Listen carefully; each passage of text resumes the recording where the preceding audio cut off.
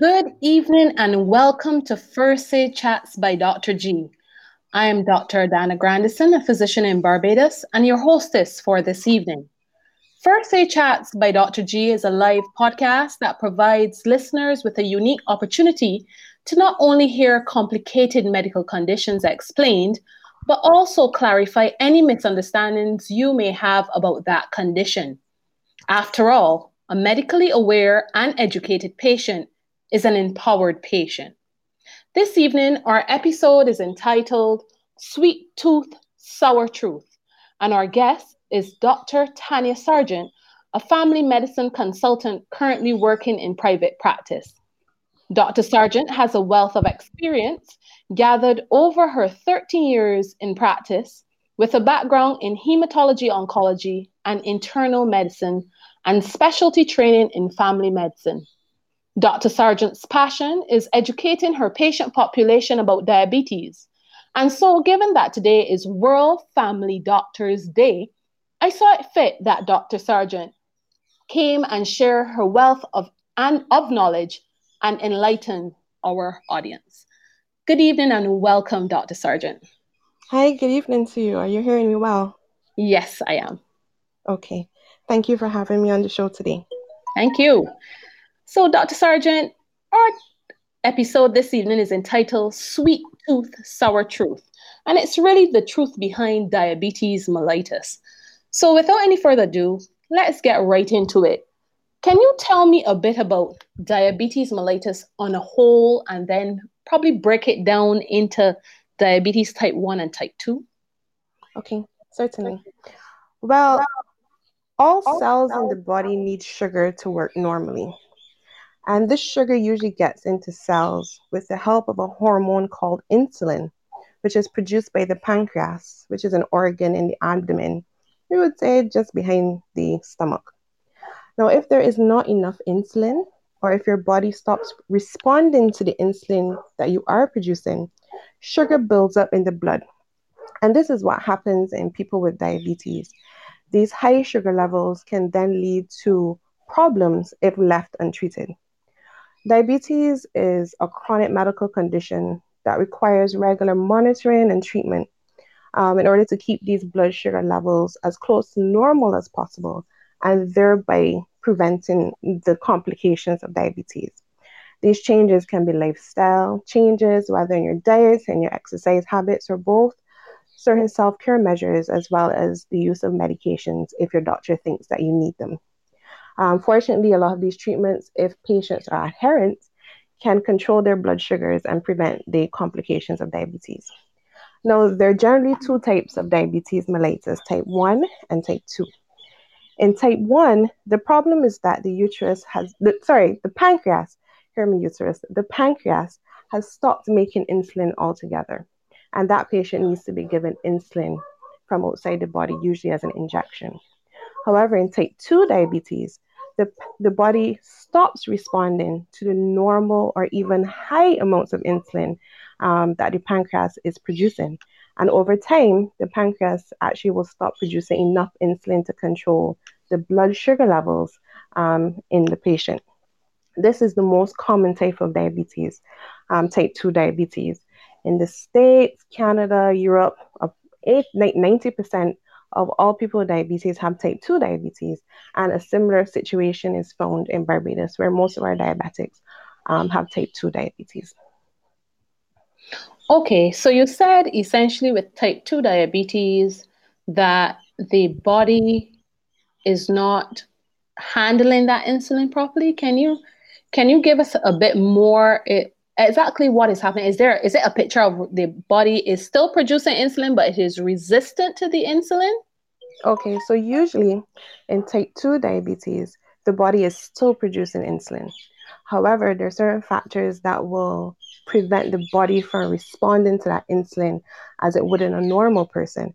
And we call this insulin resistance. And one of the most common causes of insulin resistance is obesity, because those fat cells that accumulate causing the obesity actually release certain factors into the body that keep your cells from responding to the insulin. And that insulin is like a key that unlocks a door to each cell, allowing the sugar to go into the cell. So if you're not responding to, if that key is no longer opening the lock for whatever reason, then the sugar can't get into the cells for the cells to use the sugar, and thereby you have a lot of sugar circulating in your system, and that's what causes the problems in diabetes. Mm-hmm. So tell me, what are some of the symptoms that a person can experience that would probably cue them in or cause them to think they may have diabetes? Well, one of the most important things to note is that most people, especially type 2 diabetics, may not have any symptoms. They can be completely asymptomatic, as we will call them. But when they do have symptoms, some of the most common symptoms would be the need to urinate frequently, feeling thirsty all the time, and blurred vision. Patients can also complain of frequent skin infections, yeast infections, urinary tract infections like bladder infections, or these infections are cuts that they get and they're not healing well or they don't heal at all.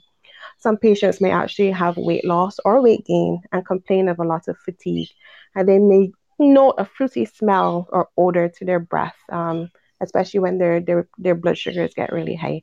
And those are the most common symptoms if there are going to be any. Mm-hmm. You said that the breath becomes fruity. Mm-hmm. It Uh, can. it can become fruity. So why exactly would a person's breath become fruity? Take us through that pathophysiology, if you don't mind. Well, it Or, depends. mhm. Sorry. Yes. So go ahead, go ahead. Well, it's hard to put it in layman terms, but sometimes it can actually indicate a complication of diabetes, Right. whereby there's so much sugar in the body that there is an abnormal metabolism of that blood sugar, breaking Good. it down into what we term medicine as ketotic bodies, and these ketones have a very weird fruity smell that the patient can actually smell on their breath, or they may not notice it, but somebody else may notice it. So these are the abnormal sugars that the body then tries to produce, essentially, Yes. to try to. Yes. Okay, got you. So the person has some of these symptoms. What is their next step? Should they try to change the diet? So should they interact with their doctor? Certainly, I would think that we should encourage persons to at least go to the doctor to get checked up. And or if they have a machine at home, what are some of the blood sugar readings that we are looking for? Okay, so if you're having symptoms of diabetes, I would strongly recommend that you not try to handle it yourself at home. Please see your general or family practitioner, because while you can have symptoms, the diagnosis is really confirmed with blood tests. And these blood tests can be done, there are numerous blood tests that we can use. including the random blood sugar test, the fasting blood sugar test, the oral glucose tolerance test, and the HbA1c test. And if you'd allow me to just talk about each Certainly. individually. So the random blood sugar test, as the name suggests, is done randomly. It's a blood test that can be done by your doctor anytime during the day, regardless of when you last ate. The fasting blood sugar test is done fasted, and this is after the patient hasn't had anything to eat or drink for the last 8 to 12 hours. So it's preferably done as an overnight fast. The oral glucose tolerance test is a bit of a cumbersome test, but it's also very important in the diagnosis of diabetes. So, what's done is that the patient usually fasted, has their blood sugar taken, and then they're given a certain amount of a very sweet drink to drink. And then 2 hours later, the blood test or the blood sugar is rechecked again. And the last test is the HbA1c test. And this measures how your blood sugar has been over the last 2 to 3 months on average. So those blood sugar tests will tell you what your blood sugar is at this very moment. But the HbA1c or the hemoglobin A1c tells me how your blood sugar has been over the prior 2 to 3 months. So it gives me an overall idea as to how your overall blood sugar control has been in the prior 3 months. Now, depending on what number we see for each test that we do, then we can decide if your blood sugars are normal, if they're elevated but not yet at diabetic levels, or if they confirm your diagnosis of diabetes. So we'll go through each one individually. So if you look at the fasted test, remember this is the blood sugar test which is done when you haven't eaten for 8 to 12 hours. And a normal fasted blood sugar is less than 5.6 millimoles per liter. These are the English units that I'm talking about. And these are the units that we use in In Barbados. Barbados, right? That's Absolutely. important. Most people, there's some people who use the American units, but most people here use the machines with the English units. So fasted blood sugar less than 5.6 is normal. Um, when we suspect that you're diabetic based on your fasted blood sugar is if your blood sugar is 7.0 and above, right? And then there's the in between, and we'll come to that shortly. If you're looking at the oral glucose tolerance test, and this is where you've been given this sweet drink to drink, and they test your blood sugar 2 hours later. If your blood sugar is more than 11.1 millimoles per liter, then that would help us confirm the diagnosis of diabetes. If we look at the HbA1c, again, this is a test that looks at your average for the last 2 to 3 months. Then if it is 6.5 or above, which is 6.5% or above, then that would confirm your diagnosis of diabetes. We can also use the random blood sugar. If the random blood sugar is above 11.1 millimoles per liter and you're having symptoms of diabetes, then your doctor may diagnose you with diabetes at that time as well. And of those four, you just need to have one in the diabetic range for your doctor to say, hey, you are diabetic, and you move forward. Now, this is a good time to also mention a phenomenon called prediabetes. So remember, for each test, there's normal and there's diabetic level. However, there's an in between whereby the values are not normal, but the patient is not diabetic as yet, and we call that pre-diabetes. And at that stage, the patient is at increased risk for developing diabetes, and this is an important thing to know as well. So if you're using the fasted blood sugar test, values between 5.6 to 6.9 millimoles per liter indicates pre-diabetes. Remember, diabetes is diagnosed if the fasted blood sugar is 7.0 and above. If we use the oral glucose tolerance test, which is when you take the sweet drink and then check the blood sugar 2 hours later, pre-diabetes is diagnosed if you have a value between 7.8 and 11. Remember, diabetes is diagnosed if it's 11.1 and above.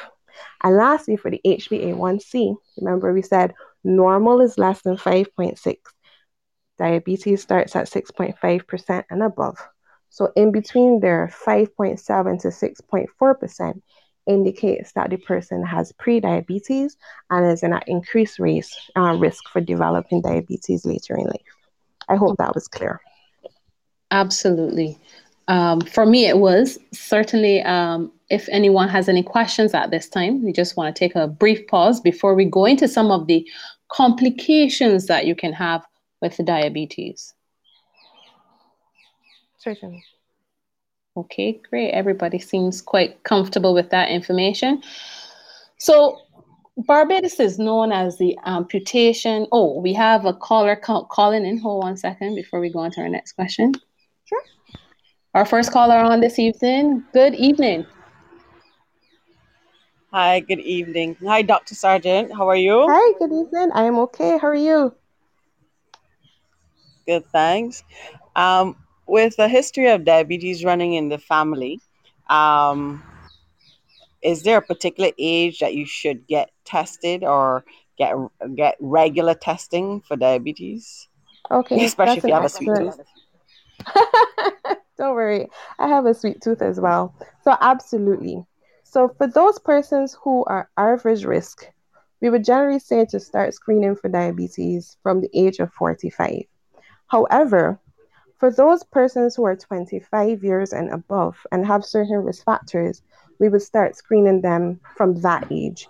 And these risk factors can include a strong family history of diabetes, if the person is overweight or obese, if they have certain conditions that increase their risk of developing diabetes, such as polycystic ovarian syndrome. And I know that quite a few of our Barbadian females do suffer with polycystic ovarian syndrome. So that's one of the things that would make us reflect and screen you for diabetes from a certain age. So there are many risk factors that we would take into account to decide your risk for developing diabetes and when you should start that screening. And then depending on what the screening test shows, then we would decide how frequently you need to be screened after that. Okay, we have another question here that's in the actual chat. If you are I'm assuming pre-diabetic, what steps should you take? That's also a very excellent question. So the value of knowing that you're pre-diabetic is that you can take steps to prevent yourself from becoming fully diabetic, and that is crucial. So just like how we would treat an actual diabetic person, somebody with pre-diabetes, we would advise them on lifestyle changes. This is key. So we would advise them to change their diet and start a regular exercise regime. And of the two, diet is crucial, very crucial. As the previous caller mentioned about the sweet tooth, you have to curb that sweet tooth, kind of turn it into a sour tooth, turn away your taste for sweetness. Simple things like cutting out sweet drinks, cutting out all this sweet bread. I mean, we can go into the diet, sure, but those simple things can actually significantly reduce your risk of becoming fully diabetic. Another important thing is if you can lose weight. I know that is very difficult for a lot of people, but it makes a tremendous difference for patients of mine who have had either pre-diabetes or diabetes.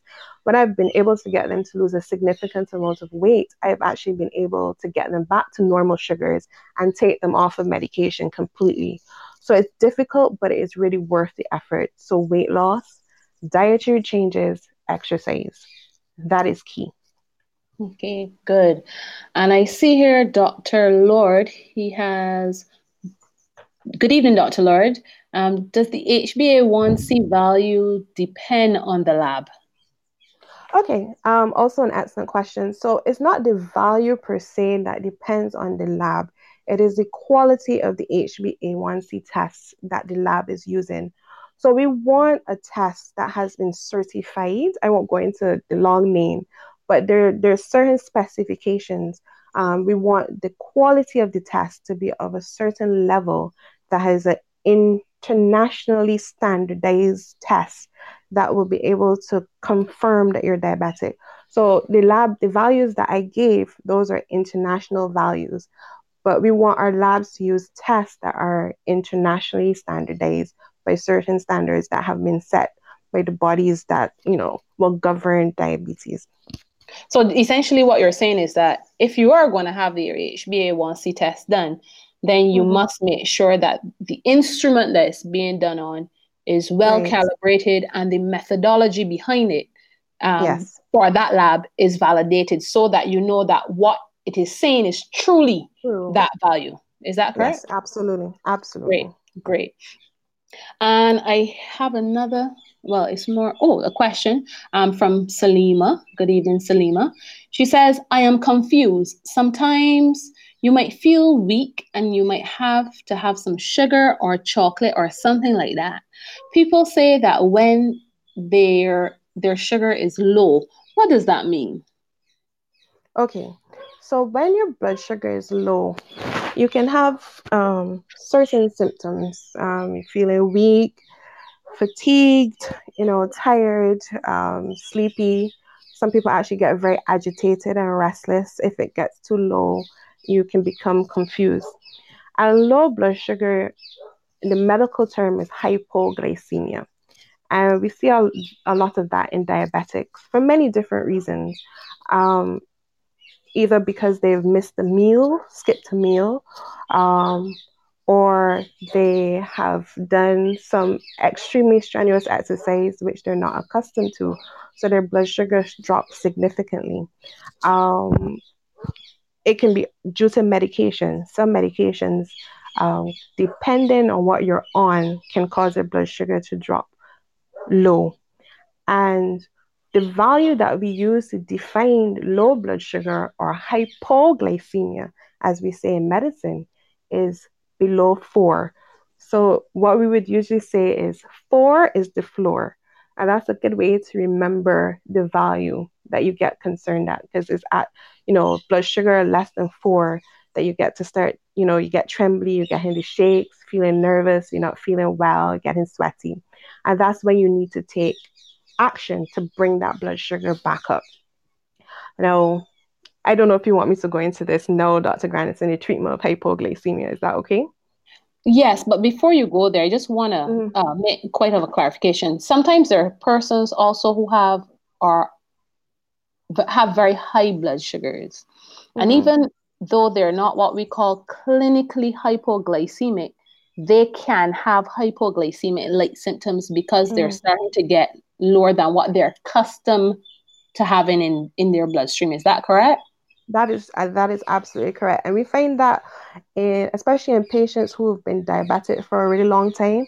So it's almost like their body gets accustomed to their sugar levels being a certain level, which might be high for somebody else, but is quote unquote normal for them. So when their blood sugar goes below that, they actually start to feel unwell because they're so accustomed to functioning with these really high blood sugars that if you drop their blood sugars below what they're accustomed to, even if that blood sugar is higher than normal, they can start to feel bad.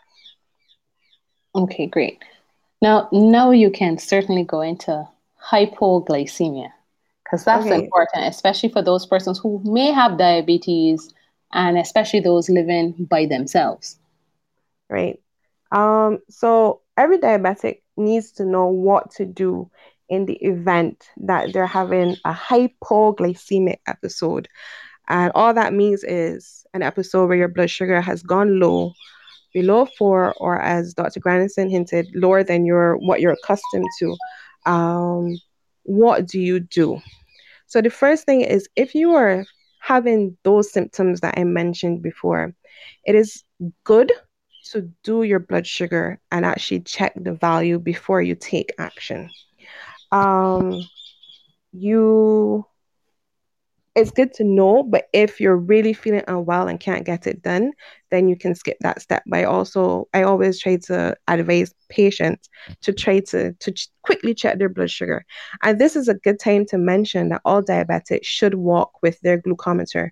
And the glucometer is just the machine that we use to check your blood sugars. Every diabetic should have their own glucometer or blood sugar checking machine, and they should walk with it at all times so that they can check their blood sugars if they feel unwell. If your blood sugar is low, the immediate action is to take 15 to 20 grams of fast acting carbohydrates or starch. So that's just a fancy way of saying get something sweet to raise your blood sugar quickly. So this is And a glass of like orange juice. Can yeah, that work? so we can have a half glass, 4 ounces of fruit juice or soda. And this is the one time where we will tell a diabetic to drink some juice or drink some soda. Otherwise, we would say stay away from sugar sweetened beverages. But this is the one time we will say, get something sweet to drink. But it's important to take the right amount because you don't want to go from having too low to too high either, which has its own problems. So 4 ounces, which is half of a normal glass of fruit juice or soda. You can get fancy and get 4 dextrose tablets, something as simple as 6 jelly beans or 4 teaspoons of sugar. When you have taken one of those things, then you recheck your blood sugar in 15 minutes and you want to, and that's the value of checking it before you take action so that you know if your action has worked. 15 minutes after you've taken your action, whatever it was, you recheck your blood sugar. If it is still low, then you want to repeat that action, whether it was the 6 jelly beans or half a glass of juice, you repeat it. And then you recheck in 15 minutes again. Whenever your blood sugar comes up to above 4 millimoles per liter, which we would consider good, if it is time for you to have a meal, then you need to have that meal. Okay? If it's not time to have a meal, then we would advise you to have a snack. It can be half a sandwich, a slice of toast, a small bowl of cereal, 2 biscuits, something that will just keep your blood sugar up. Because what we don't want is, when your blood sugar is low, you have something sweet to raise it up quickly. But if you don't have a snack or a meal after your blood sugar has come back up to normal, you run the risk of that blood sugar going back down to low. So then you have to take something that's going to raise your blood sugar a bit more slowly and keep that blood sugar up. Um, and these things are crucial. I know people find it hard to remember, but it's actually very important. And it's also important to know that certain things should not be used to treat that low blood sugar initially. Things like chocolate. People, it's a common thing that people use to raise their blood sugars, but blood sugar, chocolate is actually going to raise your blood sugar too low to treat that initial low blood sugar. So those are the key things to remember. Okay. I see another question here from Tonia. Is it possible for a baby to be born with diabetes? Yes, it is. Especially if mommy has diabetes, it increases the risk of baby being having diabetes. But I mean, it doesn't always have the risk is not absolute. Just because my mommy is diabetic doesn't mean that baby will be diabetic. I remember there's also type 1 diabetes, which can present early in life, even if it doesn't necessarily present in a newborn. Okay, great. So we spoke about so far the symptoms of diabetes, the testing behind diabetes, how you make that diagnosis. But as I was saying before we had our break, we keep hearing about Barbados being the amputation capital. Lots of feet being amputated, especially from the diabetic population. Can you then now go on to tell us about some of the complications or problems that you can develop that we would like to stay away from? Essentially, the sour truth behind diabetes. Sure. So if you'll start with the fact that Barbados is considered the amputation capital of the world. So we have a lot of diabetics in Barbados. And unfortunately, when diabetes is uncontrolled, your blood sugars are high for long periods of time. Over years, there can be many complications. And one of those complications is that it affects your feet. It can decrease the blood flow to the feet and damage the nerves that carry the sensation to the feet. This nerve damage is called diabetic neuropathy. Because people can lose the sensation, their ability to feel pain, when they have damage to their feet, especially the bottom of the feet, they may not be aware of it. and they can easily pick up infection in those areas of damage. And again, because diabetes can reduce your rate of healing, that infection can spread. And if it gets too bad, unfortunately, sometimes the only way to control that infection and keep it from spreading to the rest of the body is to amputate a toe, a foot, or a leg. So we do not want our patients to get to that stage. And this is where it is important to keep your blood sugars under control. So to prevent foot problems in diabetics, we advise them to always check their feet, usually after you have a bath, so that you get into that routine of just sitting down, wiping between your toes, and you check for any infections, fungal infections, any cracks in the feet, and so on. And go to your doctor if you notice anything abnormal, especially if you have stepped on a nail that has almost like a surgical emergency. I've had patients come 3 days after they step on a nail. No, if you stepped on a nail, you're diabetic, you need to see your doctor immediately, because we want to treat it as urgently as possible and prevent you from having any complications, the worst of which will be amputation. So essentially, Yeah, so go ahead, sorry. essentially we prefer you to come seek medical attention, be assessed, and if anything, let the doctor say, you're okay, let's give you some medication, you can go home. It's safe for Yes, you to go home versus yes. staying home, putting on bandage, dressing, BNT Mm-hmm, powder, Mercure mm-hmm, foam, all the nice stuff, yes. soaking it in Epsom salts, Epsom salts, right. absolutely. And Mm-hmm. then potentially having a worse outcome, which ends up in an amputation. Yes. So Yes. early treatment is the key in diabetes. In diabetes, that is the goal in everything. Keep it under control. You prevent the complications. Another third complication is the complication with your eyes. So eye problems that develop because of diabetes, the medical term is diabetic retinopathy. And this can eventually lead to vision loss and blindness. Again, we do not want this to happen to our patients. So the key is, keep that blood sugar under control and regular eye exams.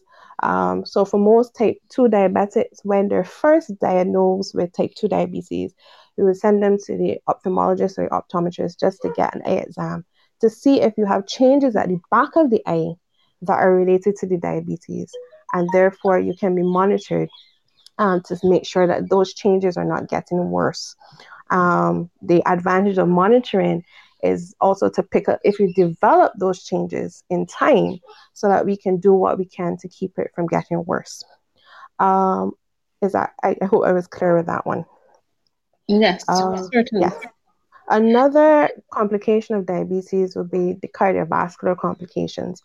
And this is just a big word to say that diabetics are at increased risk for cardiovascular disease, which can lead them to have stroke, heart attack, or even death. And this is a complication of the diabetes itself, but also because patients with diabetes tend to have other things going on, like high blood pressure or hypertension, high cholesterol or hypercholesterolemia, and obesity. And the combination of these things overall can increase your risk for having stroke and heart attack. Again, the key is controlling your diabetes. There are other things that you can do to reduce your risk. Quit smoking if you smoke, and that's something you can discuss with your doctor how best to get that done. Keep your blood pressure within a healthy range, and this can involve lifestyle changes or medications if you have high blood pressure. Keeping your cholesterol and your triglyceride levels within a healthy range. Again, this is done with diet, exercise, and sometimes your doctor will put you on something called a statin to help control your cholesterol levels and reduce your risk of stroke and heart attack. And there are some patients that we would consider giving low dose daily aspirin, but that's a discussion, between you and your doctor to weigh the risks versus the benefits of going on aspirin. So we've looked at the complications to the feet, the complications to the eyes, the complications to your cardiovascular system, and the increased risk of stroke and heart attack. We also need to touch on the risk to the kidneys. So diabetes can alter the normal function of the kidneys. The medical term for kidney problems related to diabetes is diabetic nephropathy. So I'm trying to give you the layman term as well as the medical term. And over time, this can lead to chronic kidney disease and kidney failure. And some patients with kidney failure can end up needing dialysis, whereby the kidneys have stopped working altogether and you need to go and be placed on a machine to act as your kidney, as your external kidney. Remember, the kidney, takes all the toxins out of the body by producing urine and so on. So when your kidneys are not functioning, then it can have catastrophic consequences. Again, we want to prevent this. So the key is, again, controlling your diabetes, keeping your blood sugar within normal ranges that will prevent these complications. It is important that your doctor screens you for kidney disease. And one of the simplest tests to screen for kidney disease and diabetes is to check the urine for protein. Right? So you just send a sample of the urine to the lab, or you can even some doctors can check in their offices for protein in the urine. And protein in the urine is one of the earliest signs that kidneys have experienced some damage from the diabetes.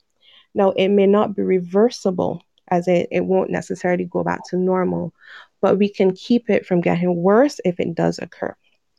So we want people to be screened for kidney disease regularly, and then we take action. We want to keep it from occurring, and if it occurs, we do want to keep it from getting worse. And one of the ways that you can keep it from getting worse is with certain medications, which can, again, slow down the amount of protein that's released in the urine, so down how quickly the damage to the kidneys occur. Okay. And well, I've also mentioned that it's important in diabetics, control your blood pressures as well. That is very important to the overall management. Control all of the risk factors that increase your risk for having complications from diabetes. Now, I know that a lot of persons, especially unfortunately males, tend to shy away from going to the doctor. But it is well documented that some of the, or one of the complications associated with diabetes can also be erectile dysfunction. Yes. Should a male, if it is that he's having symptoms of such, should he go to the doctor? Is this a conversation certainly he should be having with his doctor? And why does it actually occur? Right. So yes, I would definitely advise a patient with erectile dysfunction to seek medical attention. And I know it can be embarrassing for a male to come and say, Doc, I'm having this problem, especially with a female doctor. They might feel a little bit more comfortable speaking to a male doctor. But whatever your choice, I would say don't stay home, don't be shy. Sexual health is a part of overall health. It's important, it's an important part to being a man. So if you're struggling with that aspect of your life, yes, see your doctor, talk to your doctor. Because we want to find out the reason behind the erectile dysfunction. And we want to see if that reason can be reversed, as it were, to make it better, for that aspect of your life to be improved.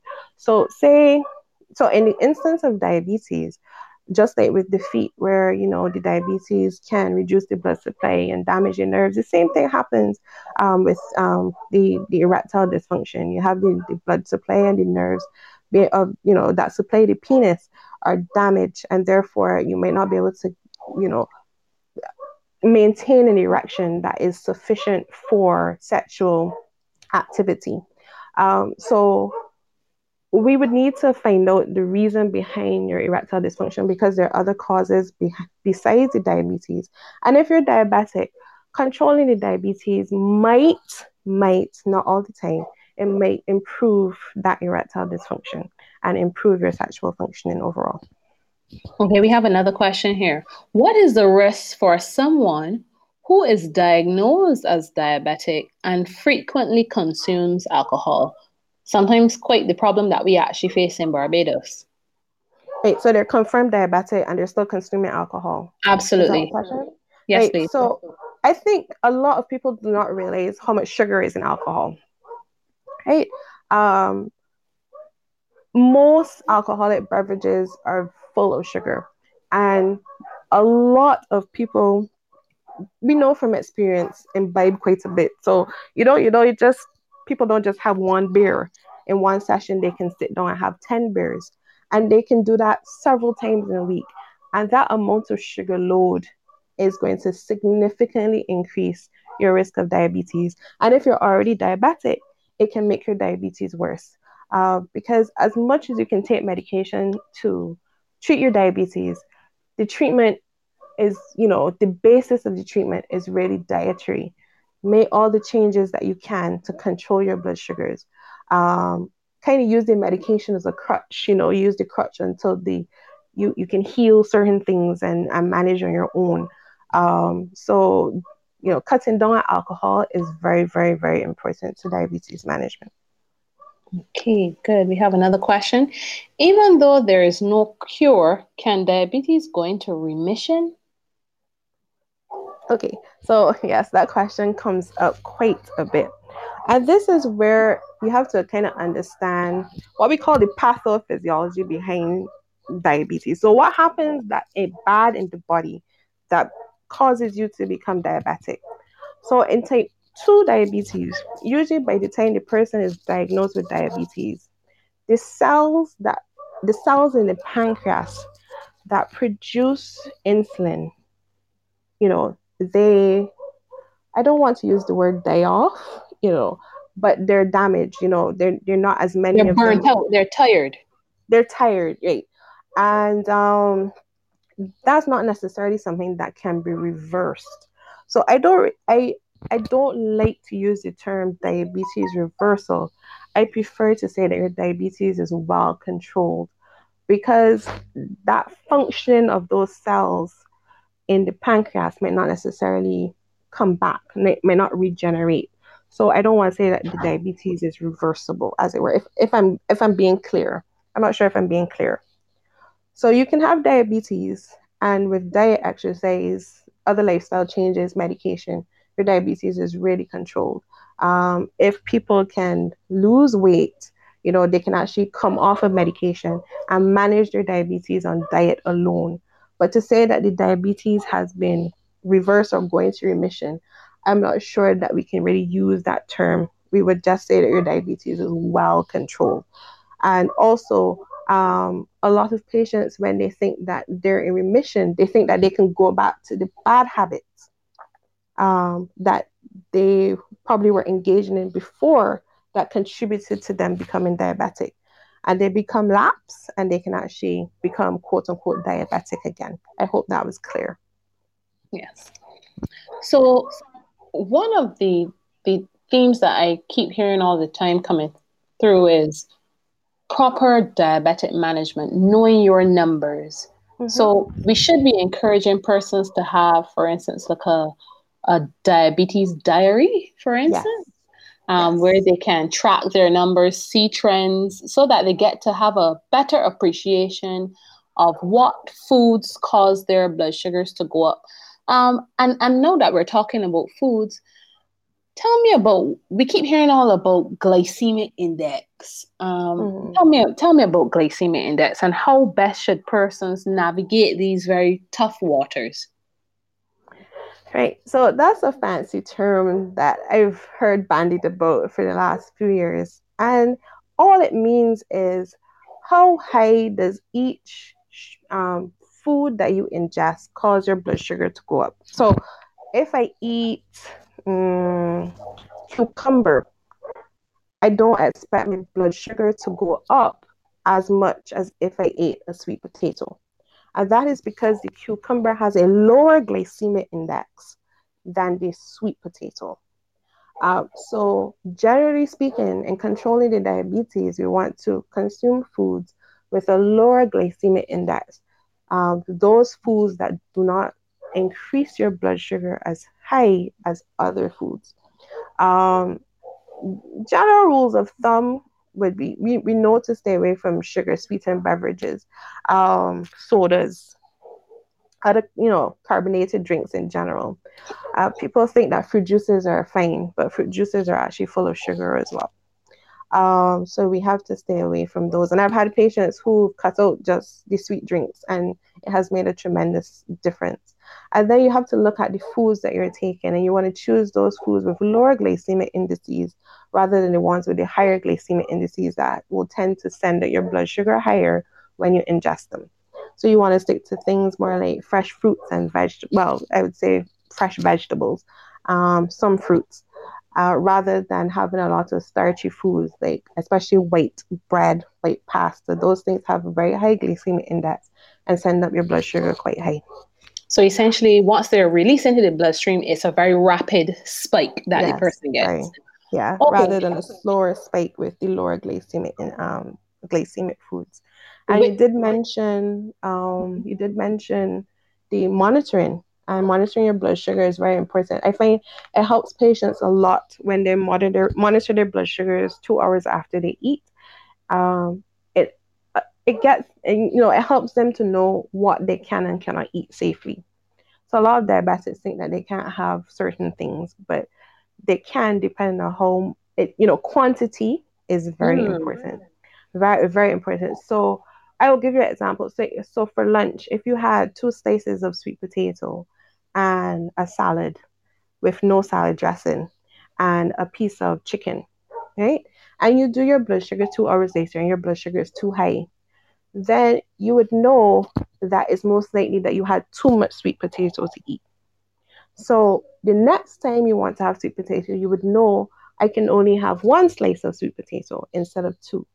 And then you recheck your blood sugar 2 hours later and you say, okay, my blood sugar is much better. So I can have 1 slice of sweet potato, but not two. And then, you try to increase the amount of vegetables that you eat and have more lean protein as well with your meals. So monitoring your blood sugar is very important.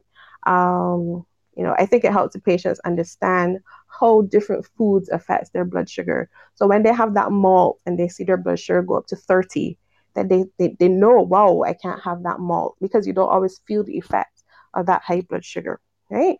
But when they drink water, their blood sugar is fine.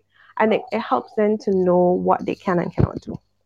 So essentially, we have quite a predicament here then on our hands, because quite often in Barbados, persons, we if we look at the plate, we would see some rice and peas, a little bit of macaroni pie, some a sweet Mm-hmm. potato pie. Then we may Mm-hmm. have some potato salad, some coleslaw, Right. chicken, fish, and a piece of pork. If there's ham at the table, you have a slice of the ham. So Mm-hmm. that's way too much carb loading, and certainly proteins can be considered secondary source of starch. True, Yes. Yes, and that's true. and so maybe we should really use some of the tools that they have available on the internet. For instance, like My Plate, that Mm-hmm. can help persons manage how their plate should look. So if you're, and I like the idea that you actually spoke about having this sweet potato with some vegetables and a protein, or salad and a protein, so that persons don't get in the habit of having 2 or 3 different types of starch on their plate at once, to essentially starch load themselves and cause those pancreatic cells to become a little bit more tired faster. Yes. And so I think diet is extremely important. But you also said that it's also important that if you are not controlled by diet and exercise, that you actually take the step early rather than later, to start to take medication, so that you do not have what we call in medicine pancreatic burnout, where the Yes. pancreas is no longer working anymore. So tell me a little bit about that. Right. So, the pancreas produces this insulin that is to control your blood sugar. There are certain genetic factors that may cause your pancreas not to be able to produce that insulin not be able to produce the insulin, or worse, in type 2 diabetes, especially because you have insulin resistance in the body. The pancreas is working harder to produce more insulin. So let me see, the pancreas is producing insulin, but because you're resistant to the insulin, the pancreas is going to think, well, I'm not making enough insulin, let me make some more. So the pancreas is going to work even harder to produce more and more insulin. And as with anything that's working hard, it can get tired. And what is worse is that when you have your high blood sugars, because your diabetes is not controlled, the high sugars then turns around and affects the pancreas. It can damage the pancreas even more. So you end up in this vicious cycle. So years and years of the pancreas trying to produce more insulin, produce more insulin, produce more insulin. Eventually, it burns out, it gives up, it stops producing insulin altogether. And that is when we have to say, look, oral medication is not working for you. We have to give you insulin by injection. No, a lot of people might have problems accepting their diagnosis of diabetes. They may take too long to come to a doctor, whatever the reason is. So, I mean, by the time most type 2 diabetics are diagnosed, they could have had diabetes for many years and not known. So their pancreas is already exhausted, it's tired, it's been trying to produce this insulin for so long, it's just tired. So in some instances, the faster we introduce certain medications to help your body control the blood sugars, reduce the insulin resistance in the body, whatever mechanism the medication works by, it means that your pancreas has time to rest. It's going to say, okay, I don't have to feel like I have to produce that much insulin anymore. I can rest. And in resting, you actually save the pancreas from burning out. This is some the I mean, people like to avoid insulin, but insulin is actually a very good way to get the pancreas to rest as well. Sometimes when a patient is not diagnosed and their blood sugars are really uncontrolled, you can actually give them insulin as an injection, which a lot of people fear. They don't like needles or whatever, but it allows the pancreas to rest and recuperate and not, almost, catch itself and start to, work better again. And this is, in the long run, this is just generally better for your diabetes. Good. So I like how we tidied that up, and we are now coming to a close. If no one else has any more questions, I want to say thank you very much, Dr. Sargent. Thank you so much for coming in. Wait, hold on. We have a question. Hold on. Yes, please, Tony G, you're on the air. Yes, Dr. Sargent, are you hearing me? Hi, I can hear you. Yes. So I exercise every day. So Okay. I can do as I like with what I eat. So I think my laugh tells you the answer to that one. Right. So, I would say generally no. It could give you probably a little bit more leeway with your diet. Are you actually diabetic? If you are, then your diet is tremendously important. It is key. You have to watch what you're eating. You have to. And then exercise is just like the icing on the cake, which might not necessarily be the most appropriate analogy, given that we're talking about diabetes and having a sweet tooth. But they work hand in hand. You can't necessarily have one without the other. So even if you're exercising every day, you can't go and eat a pound of cake. Then you're kind of reversing all the work that you're putting in. yeah, I know that And go ahead. no, I say I know that there are persons who might be led to believe that because exercise is a good control factor, that because you're exercising, then you don't have to pay too much attention to the strict dietary laws that are important in controlling diabetes. Yes. Right. Yes, that is a very good point, and there are people like that, but it's important to know that it is, treatment is done using several different ways. It's a combination thing. You can't do one and not the other. That's right. And if you were going to choose one, diet would be it. You have to control what you eat, especially as a diabetic. And that people struggle with that a lot because we love food. Food is comforting. We use food to celebrate, to mourn, to do so many things. And sugar is an addiction. So when you're going to ask somebody to give up that addiction, it is quite hard. So people may try other ways to not, address the addiction, which is the sugar. So they may use the exercise and say, I'm going to eat what I want and just exercise. But that does not necessarily work. Okay, thank you, Tony. Thank you very much. You're welcome. Dr. Sargent, I just wanted to place a quick question in before we stop the show. Someone here says, can you then, I guess this is based coming off of what you said about the rest in the pancreas, can you omit metformin and just stick with insulin? That is an individualized decision. Most diabetics should be on metformin because of studies that have been in the past that show that metformin is the drug of choice for all diabetics once they can tolerate it. And that's because studies have proven its good effects in many ways, reducing certain risk factors with diabetes. Weight being one. Pardon? Say again? Weight being one.